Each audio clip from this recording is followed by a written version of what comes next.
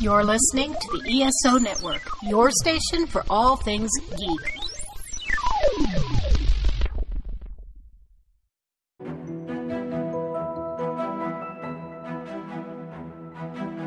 We all tell ourselves stories of who we are and why. But we forget that we have the power to define them.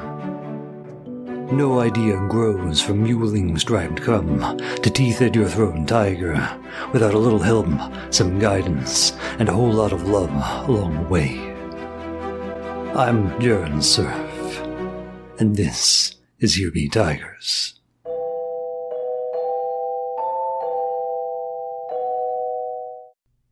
Hey everyone, we're still hard at work on the new site, so in the meantime I thought it would be fun to share one of my earliest interviews from back in the days before my now gravelly voice was so well refined. This one's with Lilibet Snellings, author of Box Girl, My Life as a Part-Time Art Installation.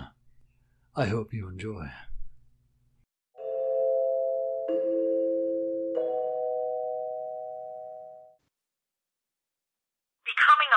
I'd say that really how that came to be was I was working as a freelance writer in LA, and it was kind of right when the recession hit. So, the bottom sort of dropped out of not only the publishing industry, but, the economy as a whole. So, I found myself trying to, or having to rather, sort of supplement that freelance income, if you could even call it that, by all of these various other jobs, cocktail waitressing, going on auditions, being an extra in commercials or music videos, nannying, and of course, being a box girl.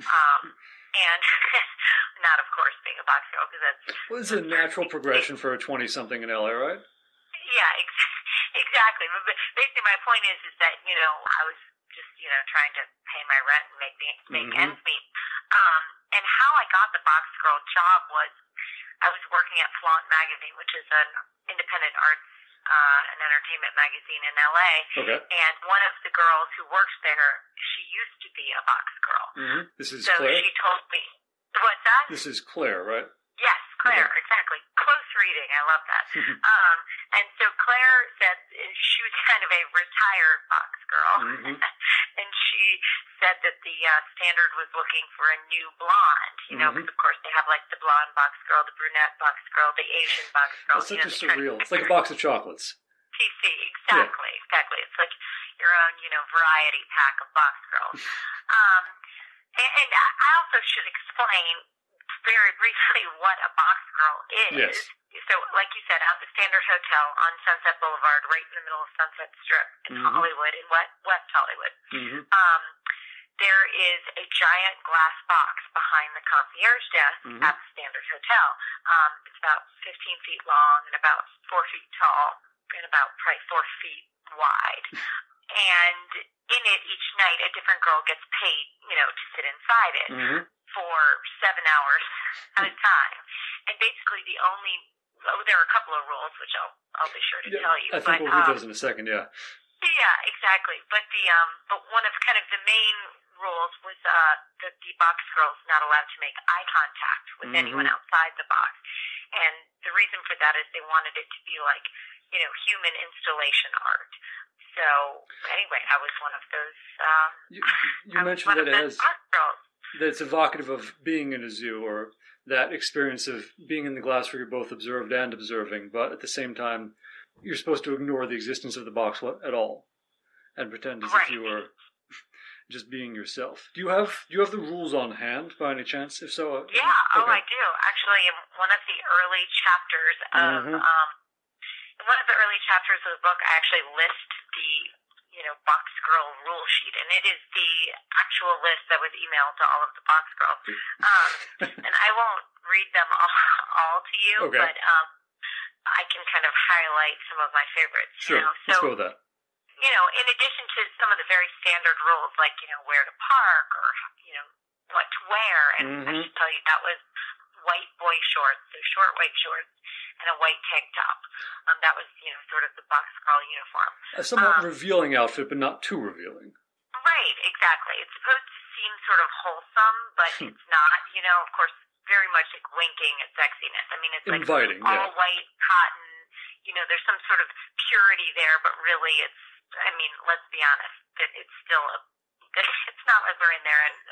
It's still the crinkled packaging in a box of chocolates kind of feel, the stuff you want to get through, and that element of enticing or wrapping, and all these other trappings that these art pieces they'd put into the box would, I guess, connote or comment on as the year passed. I think there's one you write about later where there's a picture of a large man with a fork and knife leering over you. Yes. I think that was an art installation during November, so it was supposed to be like, a nod to Thanksgiving. And of course, instead of, preparing to carve a turkey, this like fat man painted onto the back wall got a knife in one hand and a fork in the other, and I'm surrounded by like gourds and carrots and squash. So it looks like he's about to carve me. You're the turkey, yes. Yeah, and you're right.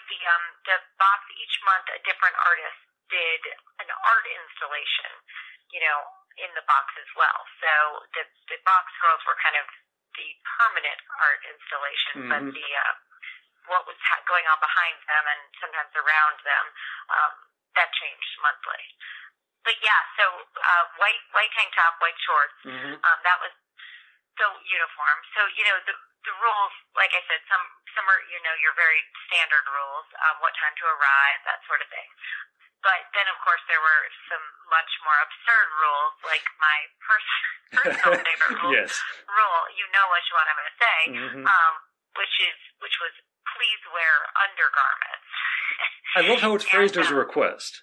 Yeah, exactly. Please wear undergarments, and actually say the next chapter is titled "Please wear undergarments," and it's only a sentence long, and that sentence just says something like, I never thought I'd be employed at a place where that needed to be put in writing.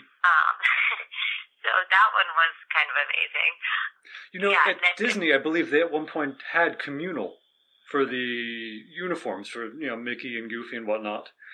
Things you were to change in because you sweat so profusely. Of course, those had to be cleaned regularly. But just the... Oh my God, that's amazing. Well, and in a later chapter, I talk about, a friend of mine who used to work at Hooters. Right, yes. And just kind of, because it's also a job where you're wearing very little clothing and people are sort of, ogling you or whatever. And so just, and one of my favorite anecdotes that she told me about working at Hooters is that in the back of Hooters, they have this vending machine that dispenses those shiny, figure skater tights that they have to wear, and underwear and the short orange shorts. So yeah, she was like, it was like a snack machine, but for, nylon tights. So it's really the same idea. Yeah. If you spill, buffalo wing sauce on your tights, you had to go back to the snack machine and get a new pair. So, yeah. So anyway, the rules there are there were very specific rules, which was very funny. A lot of rules for a job that really doesn't take a lot of, where you don't actually really do anything. Except attempt to or pretend to be yourself. Exactly. And that comes down to the no eye contact. And like you said, you're supposed to sitting there and act as if you have no idea that anyone is watching you, which of course is completely impossible.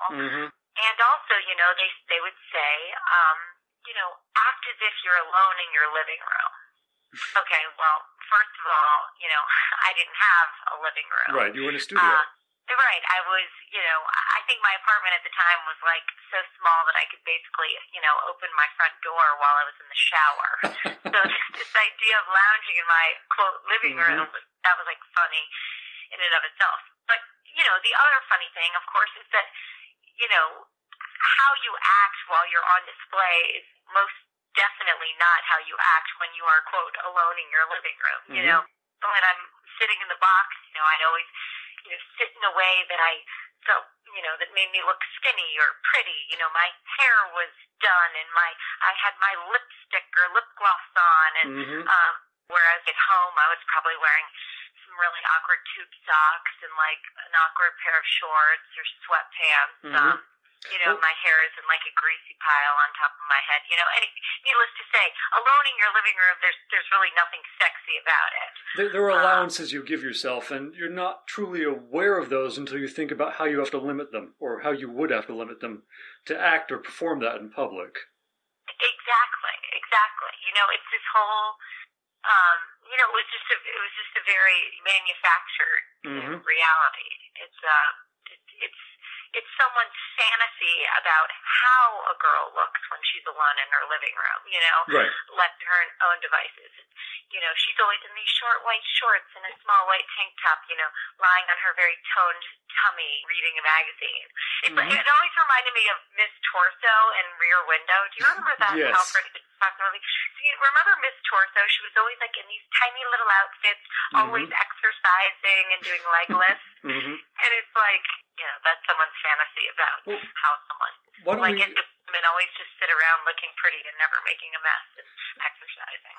You touch upon that later with your friend Claire, where she talks about how art originated from the female image. And I think this is a good place to talk about this when you decide to look into who had invented the box and decided it should be a part of the standard, because that wasn't information provided to you up front.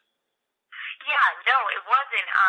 Just my own curiosities as I started to kind of write about this. And I should say that kind of as soon as I got this job, I immediately started writing about it. I immediately started jotting down observations. Both in the box and outside. Yes, exactly. But, I knew that this was sort of a sufficiently strange enough scenario that it had to be written down. And in addition to that, I'm always writing stuff down. As someone who writes nonfiction, I draw from real experiences. So anyway, yes, I was always writing about the box, and I was always, and in that I became very curious about, who came up with this concept for the box. And the hotel was very scarce in their details as far as giving out information on, hotel design concepts and all that. But the designer of the hotels was a man, and, I kind of talked about how this concept, it almost had to be hatched from the head of a man because, like I said... You do touch upon it as an unwritten rule, though, that men were not wanted in the box. Well, in my tenure at Box Girl, there were no box boys or men. There was for one hot second, and I think there was a box boy for like a few months. Okay. But again, I don't know what he looked like, and I never got to meet him because I never really got to meet it. You don't really meet any of the box. There's no fraternization, people. Yes. Yeah, but I think there was one for a hot second, which is cool that they tried that. But I think that was only once, and I don't think it lasted very long. So, which says a lot right there. Yeah, exactly. So, what was for you the most memorable experience, or the one you would have liked to keep out of writing but felt had to be in the book? I think my favorite part about it, and I should say that this is in no way, the book, I'm not talking, it's not some expose on this horrible thing that I did and that I think is, degrading to women or all of that. I mean, I obviously reflect on some of the social and sexual implications of this job, but at the same time, I really, for the most part, came away enjoying it because I love, like I said, as a writer, as a nonfiction writer, as an observer, as someone who's always jotting down notes and always looking for new material, I loved being behind this glass wall because it was empowering.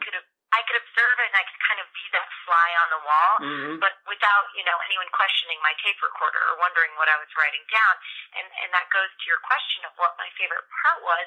And I would say it definitely was the fact that people didn't think I could hear them. It's a great moment. Yeah. So, you know what? I might actually even just read part of this chapter where I talk about Go that. ahead. But, yeah, because I started kind of jotting down some notes about it, and I thought, you know what, this chapter is short enough that it kind of gives you a good feeling for what I'm trying to talk about. This chapter is called She's Got a Good Booty for a White Girl. I remember this one. Okay, good. And it's not even 2 pages long. It's really only one. It says, and I will begin. People in the lobby assume I can't hear them while I'm in the box. Perhaps it's from watching too many crime-themed TV shows, but there's something about a glassed-in room that makes people assume it's soundproof. It's not. If I choose to listen, I can hear everything. I can hear the drunk couple at the end of the night, her hanging on his arm like a koala on a branch, asking how much for a room for the night. I can hear the group of guys debating between the Sky Bar, the Chateau Marmont, or the strip club, as well as the unanimous decision, strip club, done. Most interestingly, I can hear any and all commentary about that girl in the box, me. Tourists, especially those with southern accents, seem to ask the most questions. They'll lean forward on the front desk, their bags still slung over their shoulders, and demand to know, well, how in the hell long is she in there for? Sometimes concerned parents ask, is it hard to breathe in there? But the most asked question by far is, can they go to the bathroom? Only once. Everyone always asks this. Of course. When anyone finds out I'm a box girl, this is always the first thing they want to know. It is such a ludicrous question, I can't resist giving a ludicrous answer. No. Are you serious, they'll ask? For how long? 7 hours, I'll say. What? They'll demand. How do you do that?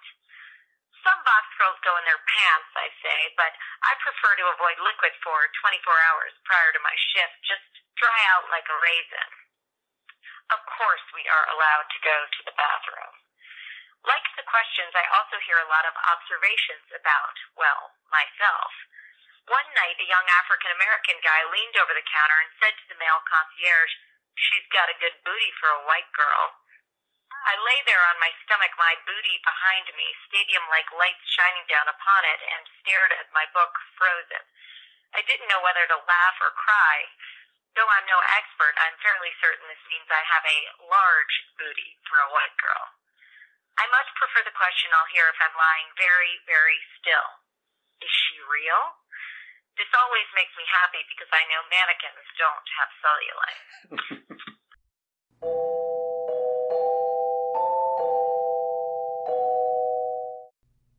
Hey, pardon interruption, but do you want to learn more about love, lust, sex, anger, happiness, music, time, space, and the human race? I hope you do, because I'm here to beg you to listen to Soul Forge Podcast. We're your weekly dose of life and living here on the ESO Network. Find us wherever you listen to podcasts, and soulforgepodcast.com. A proud partner of the Rusted Robot Podcast here on the ESO Network. Let's find out together.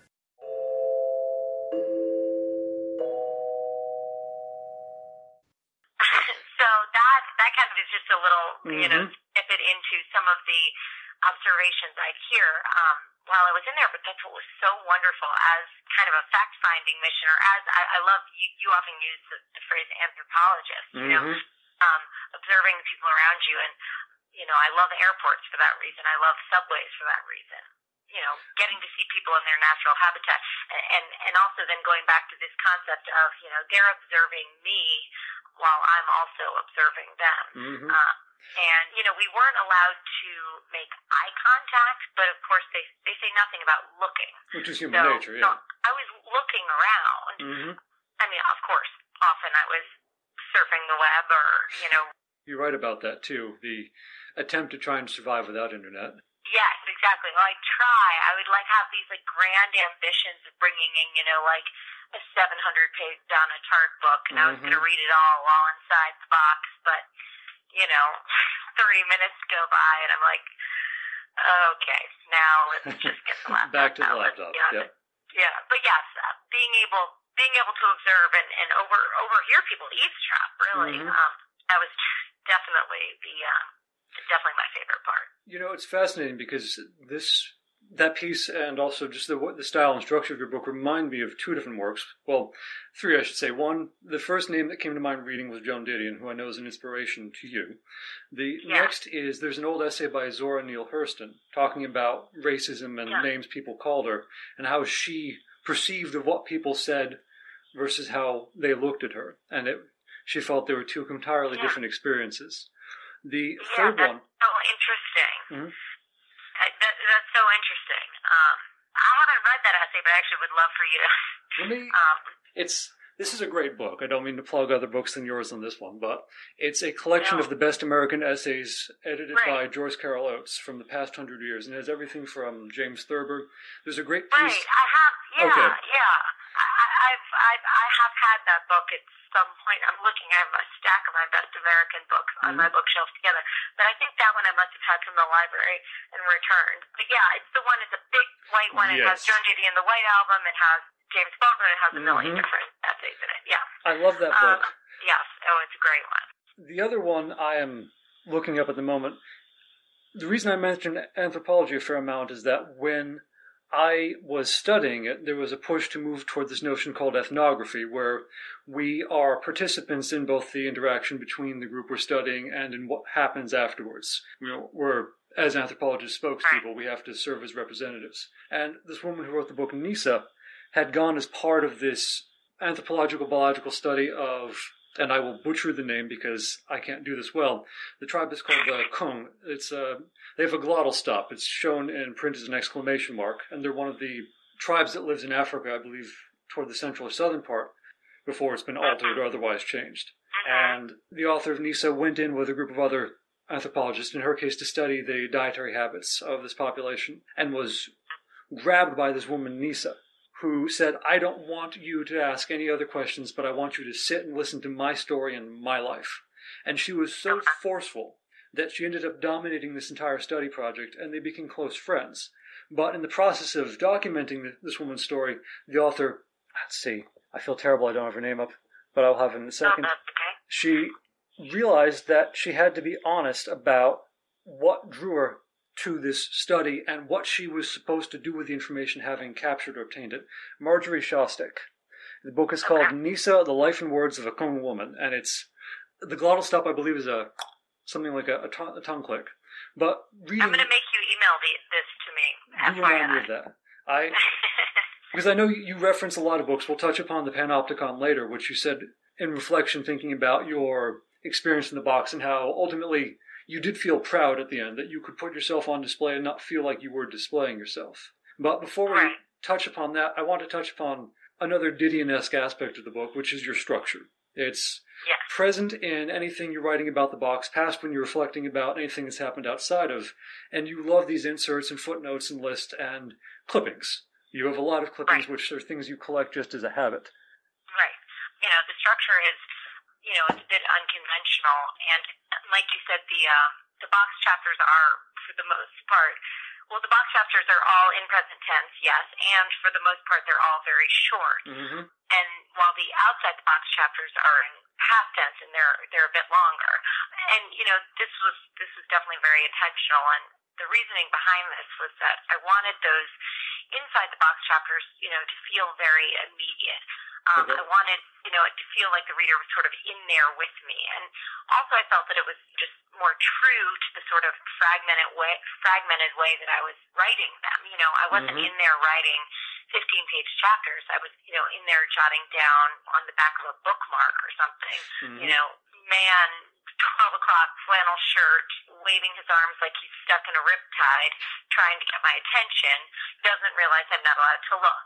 These like short little observations. We have these like shorter inside the box vignettes, funny little observations or things that I'm thinking or things that I'm overhearing. And then we sort of zoom out to my larger life in Los Angeles, going on auditions and waiting tables and living by the beach and all this stuff. But generally speaking, yes. I mean, I've always been drawn to the very short form, to sort of these very tight little packages of prose. Someone who does that expertly is, Lydia Davis, someone who I'm a big fan of, or Evan S. Connell. He wrote Mrs. Bridge, Mr. Bridge. Also, just it's amazing what he could do in 2 paragraphs. So, being drawn, I've always been drawn to very short prose, and also I've also been very drawn to sort of these hybrid forms, this sort of intersection of nonfiction, fiction of incorporating, found elements from your real life, emails, lists, scraps of paper. Like I said earlier, I'm always jotting things down on these tiny little scraps of paper that now have traveled with me. I moved to Chicago, 6 months ago, and they have, I literally transported like bags and bags full of scraps of paper. Like my husband thinks I'm a crazy person. But I can't bear to throw them away or type them into the computer, because that's something I talk about, is that, the thing that they're written on sometimes tells as much of a story as the observation itself. Well, the memory is bound up to the object. Exactly. Yes. Exactly. So, I can't, if I type them into a Word document, it's not the same as, on the back of a beer-stained coaster from Hanano's, in Venice, a dive bar that I used to go to. I mean, that tells a whole different story. So anyway, there are various fragmented pieces, incorporated into this book. And also one thing that you mentioned are lists. And what's so funny is that I started writing this thing 5-6 years ago. Okay. And now, lists are everywhere, BuzzFeed, McSweeney's, yeah. Yes, exactly. BuzzFeed, yeah. McSweeney's has been doing it very, very well for a long time, and their lists are really well done, and sort of very artfully put together. But, now it's, BuzzFeed, and the advent of this, the listicle. I mean, there's a word for it now, the list article. I do hate that word, by the way, although the word I hate that explains it is even worse, which is jargonize. It is what it says. Oh, God. I mean, there's so many. There's so many words. And recently they changed the definition of literally. Did you know that? Oh. That one really gets me. They didn't change it. They just added a secondary definition. Okay, which that's means like, still. Yeah, exactly. So now we got listicles and whatever else. And, so. What's so powerful about the list, though? I mean, both what is it that appeals to you, and you had said there's something potent about how it's structured and how the content's delivered. Yeah, I mean, I think that if a list is well put together, and a list should build towards something, just like any piece of work should. I think that if, and like I said, I mean, McSweeney's, some of those are so bleeping funny, and I don't know what words. Oh, we're not censoring it. Just okay, good. Yeah. I was going with so goddamn funny. Okay. But, a lot of that is the way that they build, with humor, you're always supposed to build towards the funny, and ending on the funniest note, the funniest hit, the funniest pop. So I think that if you structure a list well, or even if you, one of my lists are like, 25 things about the box girl or whatever. Yes, these were things you had just mentioned, how it was talking about private and public life, how in the box you were still capable of holding back so much because you weren't, say, as much on Google. People couldn't find everything out about you without having to at least interact. So I think you used that chapter as a way to reveal things people wouldn't have known back then? Yeah, exactly. Maybe even without knowing that was what I was doing. But right. Yeah, exactly. That everyone's standing back 15 feet away in the lobby. But basically, they can find out a hell of a lot more about me from, like, if they knew my first and last name from a Google search or, whatever, than they can just from standing there and wondering, who is this girl and what is she reading? And I liked that about the box. It actually left something to the imagination, that you're sort of not oversharing, that in some ways you were sort of undersharing. So that appealed to me. And another thing that appealed to me is that, a 2-inch thick piece of glass that protected me from those people. I think that if I were having to wear the short shorts and the tiny tank top and interact and flirt or dance or, even serve buffalo wings at a Hooters, I would have, killed myself. And there you're forced to interact with them. That's part of it's mandatory to the position. Exactly. Whereas, with this, I get to be observed, but I also get to be protected. I don't have to interact. So that appealed to me because, I can be both a very outgoing person and a very, very introverted person at the same time. So. Do you find part of that is you do touch a lot about your family and your background from Georgia and then off into Connecticut and eventually declaring, I'm going out west, and that's it. Right.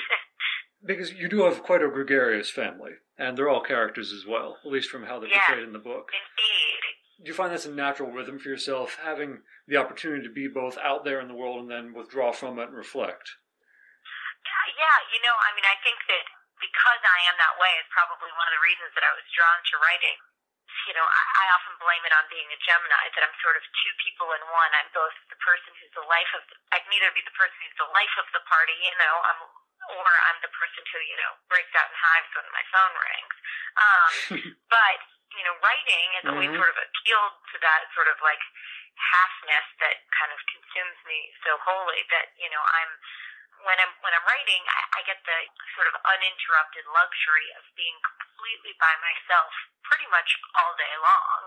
But then, when I want to kind of come out of my shell, come out of my cave and publish something or bring something into the world, I get the pleasure of that sort of showmanship as well. And what's so interesting about that is that the box is the exact same way, because it both, isolated me and put me on display at the same time.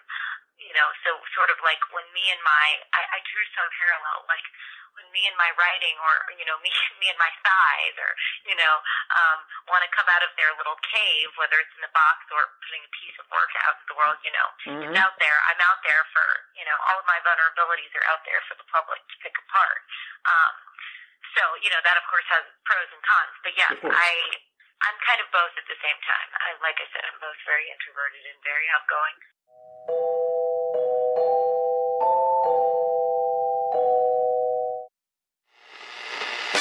Hello, America! Do you like listening to knowledgeable people who are passionate about what they do? Wilbur does, don't you, Wilbur? But what about Daisy? She likes to listen to shows about pop culture, movies, television, and comic books. Good thing Wilbur and Daisy found the Nerd Bliss Podcast. You, too, can find the Nerd Bliss Podcast at nerdblisspodcast.com and on the ESO Network. Just remember, Nerd Bliss is one word.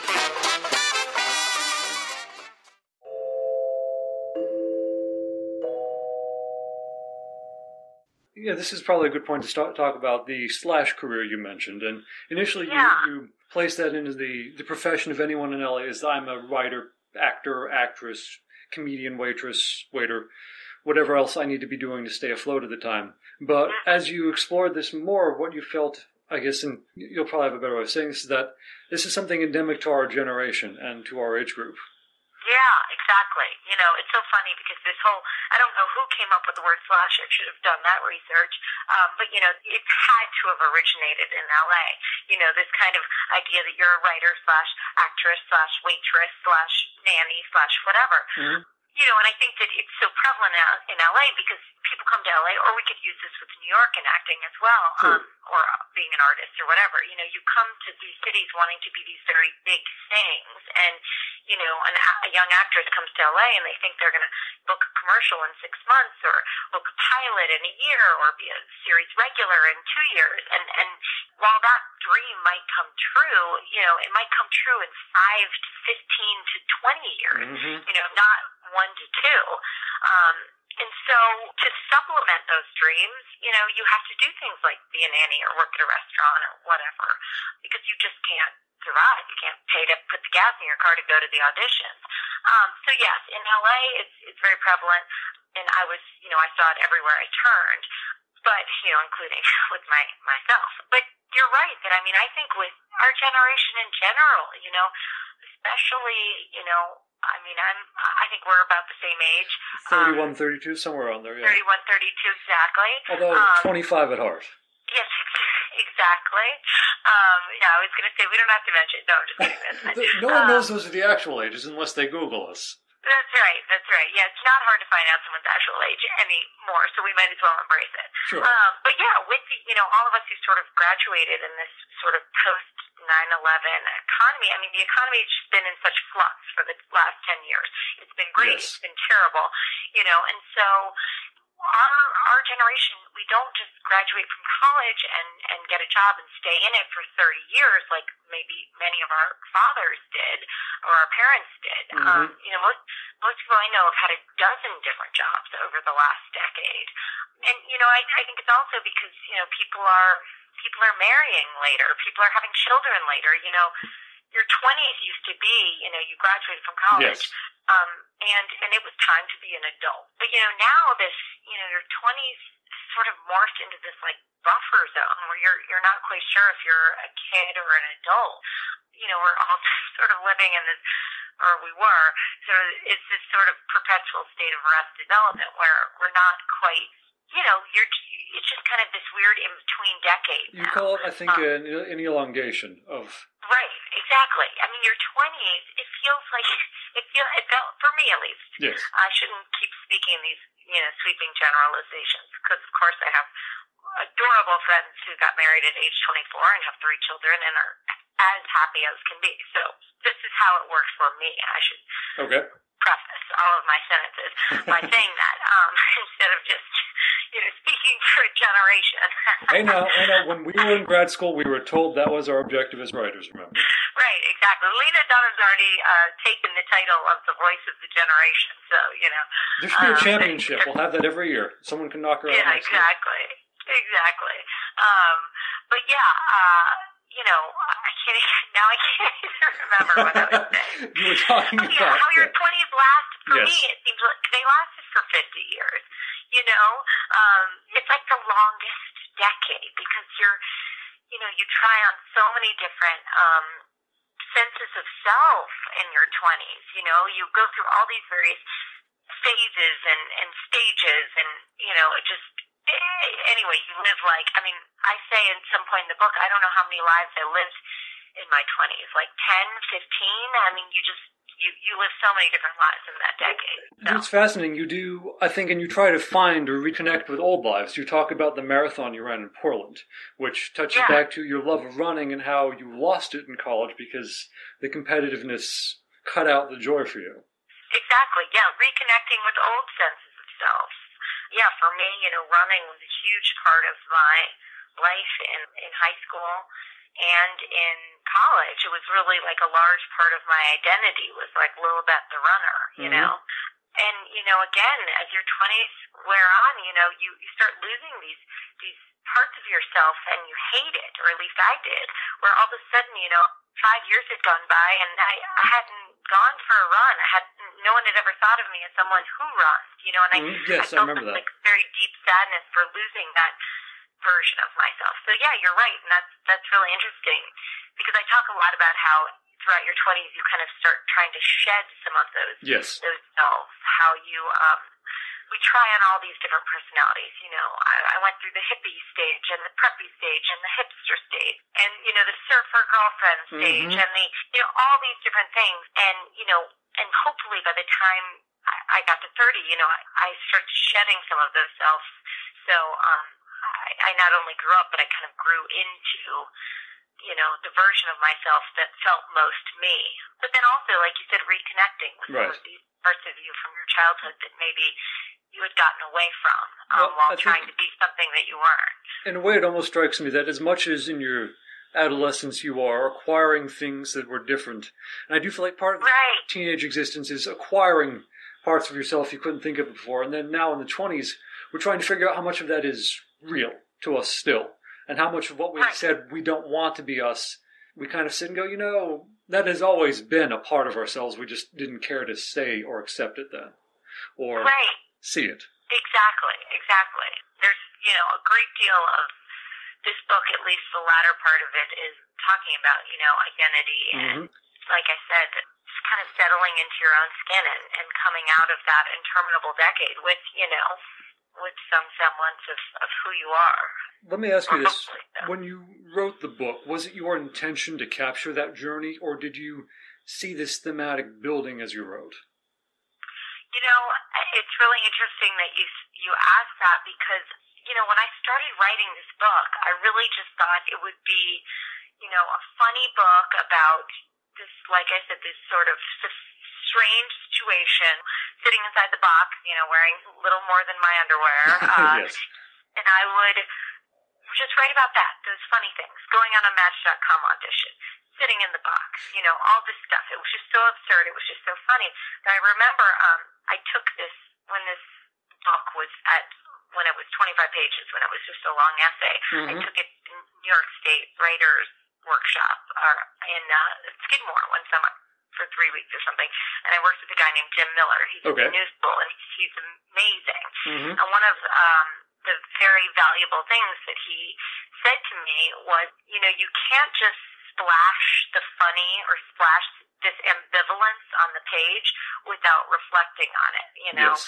And so with that advice in mind, what I came to realize over the course of writing the book was that the box was sort of this perfect vehicle for, you know, exploring so much more about myself and about LA and about identity and about, you know, the structure of the book now in its finished form. The book sort of grows up along with me, whereas the beginning of the book is all very like funny and kind of cavalier, and the end of the book is more self-reflective.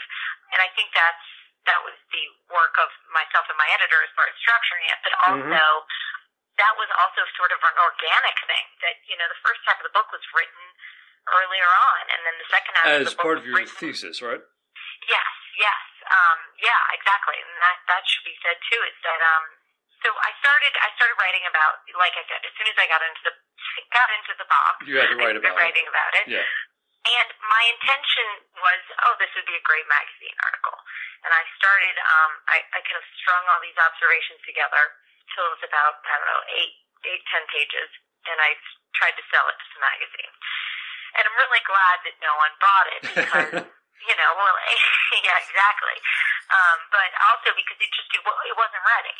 Yeah. You know, it just wasn't ready. And so I took it to, I took that kind of 10-page essay to I took a night class at UCLA, one of their extensions classes. And that was the first time that anyone else saw it. And it got workshopped in that class. And my instructor in that class was Carolyn Kellogg, who's the books editor at the LA Times. And she was really the first person to really encourage me. And she said, you need to pursue this. You need to keep working on this. This is really good. So then taking that class kind of inspired me to go back and get a master's in writing. Okay. So I ended up at USC in the Master of Professional Writing program. And yeah, so then the book, the essay grew from 8 pages to 25 pages, whatever. And it was workshopped in several different classes there with Bernard Cooper and Diana Lenny and all these wonderful mentors. And that sort of 25-page essay then morphed into my thesis, which was, for our thesis, we had to write the first 130, 150, I can't remember, pages. A significant amount, yes. Yeah, a significant amount for, you know, of a collection of essays. And so that is where, so anyway, when I graduated, I had this 150 pages, and that basically was my manuscript. Of course, from there to where, you know, to book form, I wrote an additional 150 pages, and then we pared it back by about 50. But anyway, yes, so it was, I can't even remember how that very long tangent just happened, but that is how the book got made. It is funny. I used to teach in writing, and one of the hardest parts was the moment where you show students the amount of work that went into the finished piece, which is 4 or 5 pages. And inevitably, by the end of the semester, there was a mountain of paperwork that led to it. But exactly. The story of how a book becomes is always so much longer and more detailed than what you see on the page. I still talk, I mean, again, because I'm a hoarder. Yes. I have pretty much every single page that I printed out while working on it, at least every page that I marked up. It has all my notes in the margin and everything, because I just, you know, I worked so hard on all these pages, and it took so long, and it was such a labor that it's like I can't just throw them away, because I don't know when or if I will ever look back at those things, but someday, years from now, you know, I think I'll enjoy going, oh my God, I remember. I mean, some of the pages, you can't even read what's typed because there's so much my handwriting scribbled over it and crossed through and underlined and whatnot. So, Ray Bradbury released a book shortly before his death, I think a few years. It's a short story, but the rest of the book is every edition of the short story prior to the final one with his notes. Well, maybe I think I'm going to be like Ray Bradbury, and someone's going to want to publish my notes someday. You know you're a famous writer at that point. I like the thought. But it does. I think it brings us to our final section, which is this odd point we're at now, where public and private are different than when they were when we were younger. I hate to say when we were younger because I don't feel old, but we grew up before cell phones and the internet were popular and Facebook and Twitter and Instagram were things. Yeah. And you do talk about this ickiness of authors having to be their own promoters and self-promote and still feel authentic, like real, and retain that sense of authenticness or authenticity. There we go, elocution.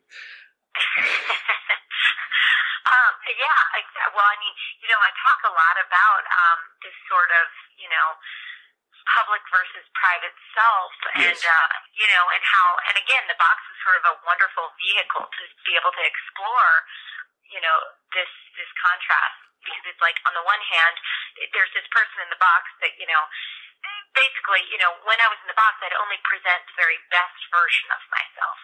If I wasn't feeling great or whatever, I'd call in sick. I was in there looking, my hair was done, everything, like I said, it's the sort of best version of myself I was presenting there on display. Whereas, like I said, most days I'm staring at a blank Microsoft Office, document in sweatpants and, just nothing sexy about it. And so, it's the same thing with our online self. It's this sort of highly, stylized, sort of crafted, curated version of ourselves. It's like we're the art directors of our online lives. If Instagram or Facebook were actual reality, everyone I know would always be on some fabulous vacation or at some awesomely hip concert or, about to eat some incredible meal. Whereas, like, in reality, they're probably, like, covered in baby vomit or cat hair and wearing, both. yoga pants. I mean, at least that is how it is for me. But it's like, this sort of hyper-awareness of being watched, because we're sort of hyper-aware of being watched, it's like we tailor, our online behaviors to present the version of ourselves that we wish ourselves to be. You know what I mean? Like, you have a great, I think it's in your chapter Voyeur, which is on page 150. Yes. Do you mind if I read a few pieces of it? No, not at all. Okay, it struck me when I was reading it earlier. Okay, this is on page 151. On a smaller, more routine scale, we willingly, eagerly even, hand over infinite amounts of personal information to the loosest of acquaintances, to non-acquaintances, to strangers, and this is voluntary. We sign up to do this. We log on to do this. By we, I mean everyday users and consumers of social media. By we, I mean me, because I'm also guilty of this. I think we all are, though, so you're safe. Then you go on to say, we trade our privacy for that connection, that validation we crave. In a lot of ways, I think our obsession with watching other people has more to do with us wanting to believe that we're also worth watching. If someone else doesn't see what we've done, that piece we've published, or that picture from the party last night, it disappears. Memories no longer suffice. Moments must be made concrete, made real through photos posted on the internet. And then you say, hyper-aware of being watched, we tailor our online behaviors to present the version of ourselves that we believe or wish ourselves to be. And there are two strands of work here. The public versus the private self, and the person versus the persona. There's the person living the life, and then the same person mastering how their puppet appears. And it does strike me, I think back to the old photo albums where we would go through and select that microsecond of existence to say, this is what's memorable. And we still do that with Instagram, except now we put 1,000 filters on it and call it sepia toned. And you touch upon, too, that there's a threshold between how much you want to do it, how much you feel you need to, and when you feel like it's too much. Right, exactly. It's like, it's so funny that, like, sitting in a box wearing very little clothing didn't unnerve me, but, having sort of grossly overexposed myself on Facebook and Twitter and Instagram, like, really does. There's just something very slimy and smarmy about it. It's like, hey, look at me, buy my book, and I'm going to be here Tuesday the 29th. I don't know, the self-promotion aspect of it, it has always felt a little icky. But at the same time, you have to do it. Yes. And honestly, I'm at a wonderful independent publisher, Soft Skull. But even at some of the bigger houses, and even with some of the bigger name authors, it's the exact same way. I have a publicist through my publisher, and they do great work up until the book is till the pub date, and then they work, hard for it a month, maybe two if you're lucky, after the pub date. after that, it falls squarely on the author's shoulders, financially and otherwise. So, you have to be out there and you have to hustle, and it's just the nature of the beast. So the self-promotion in general, sort of the selfie era that we're living in right now makes me a little nauseous, but at the same time, I'm very much guilty of it. I'm very much guilty of it. And it's funny, I remember in like 2004, there was an interview with, I think Chris Martin, that's the Coldplay guy, right? Yes. And he was like, I am even sick of Coldplay. Yes. And that was when whatever that album that came out in 2004, and it was just everywhere. Every Banana Republic you walked into, it was playing. Your mom was playing it. Your that's brother. When you know it was it's done. Yeah. You couldn't escape it. I still hate that album. I'm sure he does but, too. I sort of get what he means. Like, even I am sick of me. But at the same time, I really want people to keep buying the book, and so you got to do it. So that's all for tonight. If you like what you hear and you want to show your support, you can subscribe to us at patreon.com/HearMeTigers. That's with a Y, for $1 or more. There are all kinds of rewards, including access to our online workshop and Discord. Of course, if you have a story of your own that you'd like to share, or have us revise, you can write to us at myname.mylast@HearMeTigers. See you all next time.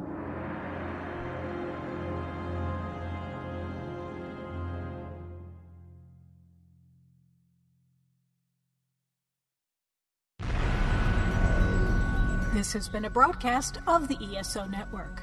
Be part of the crew and help support our shows by donating to our ESO Patreon or by shopping through Amazon.com or the TeePublic Store, which can all be found at www.esonetwork.com. The ESO Network, your station for all things geek.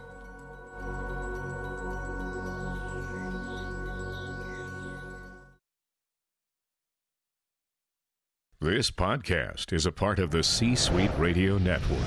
For more top business podcasts, visit c-suiteradio.com.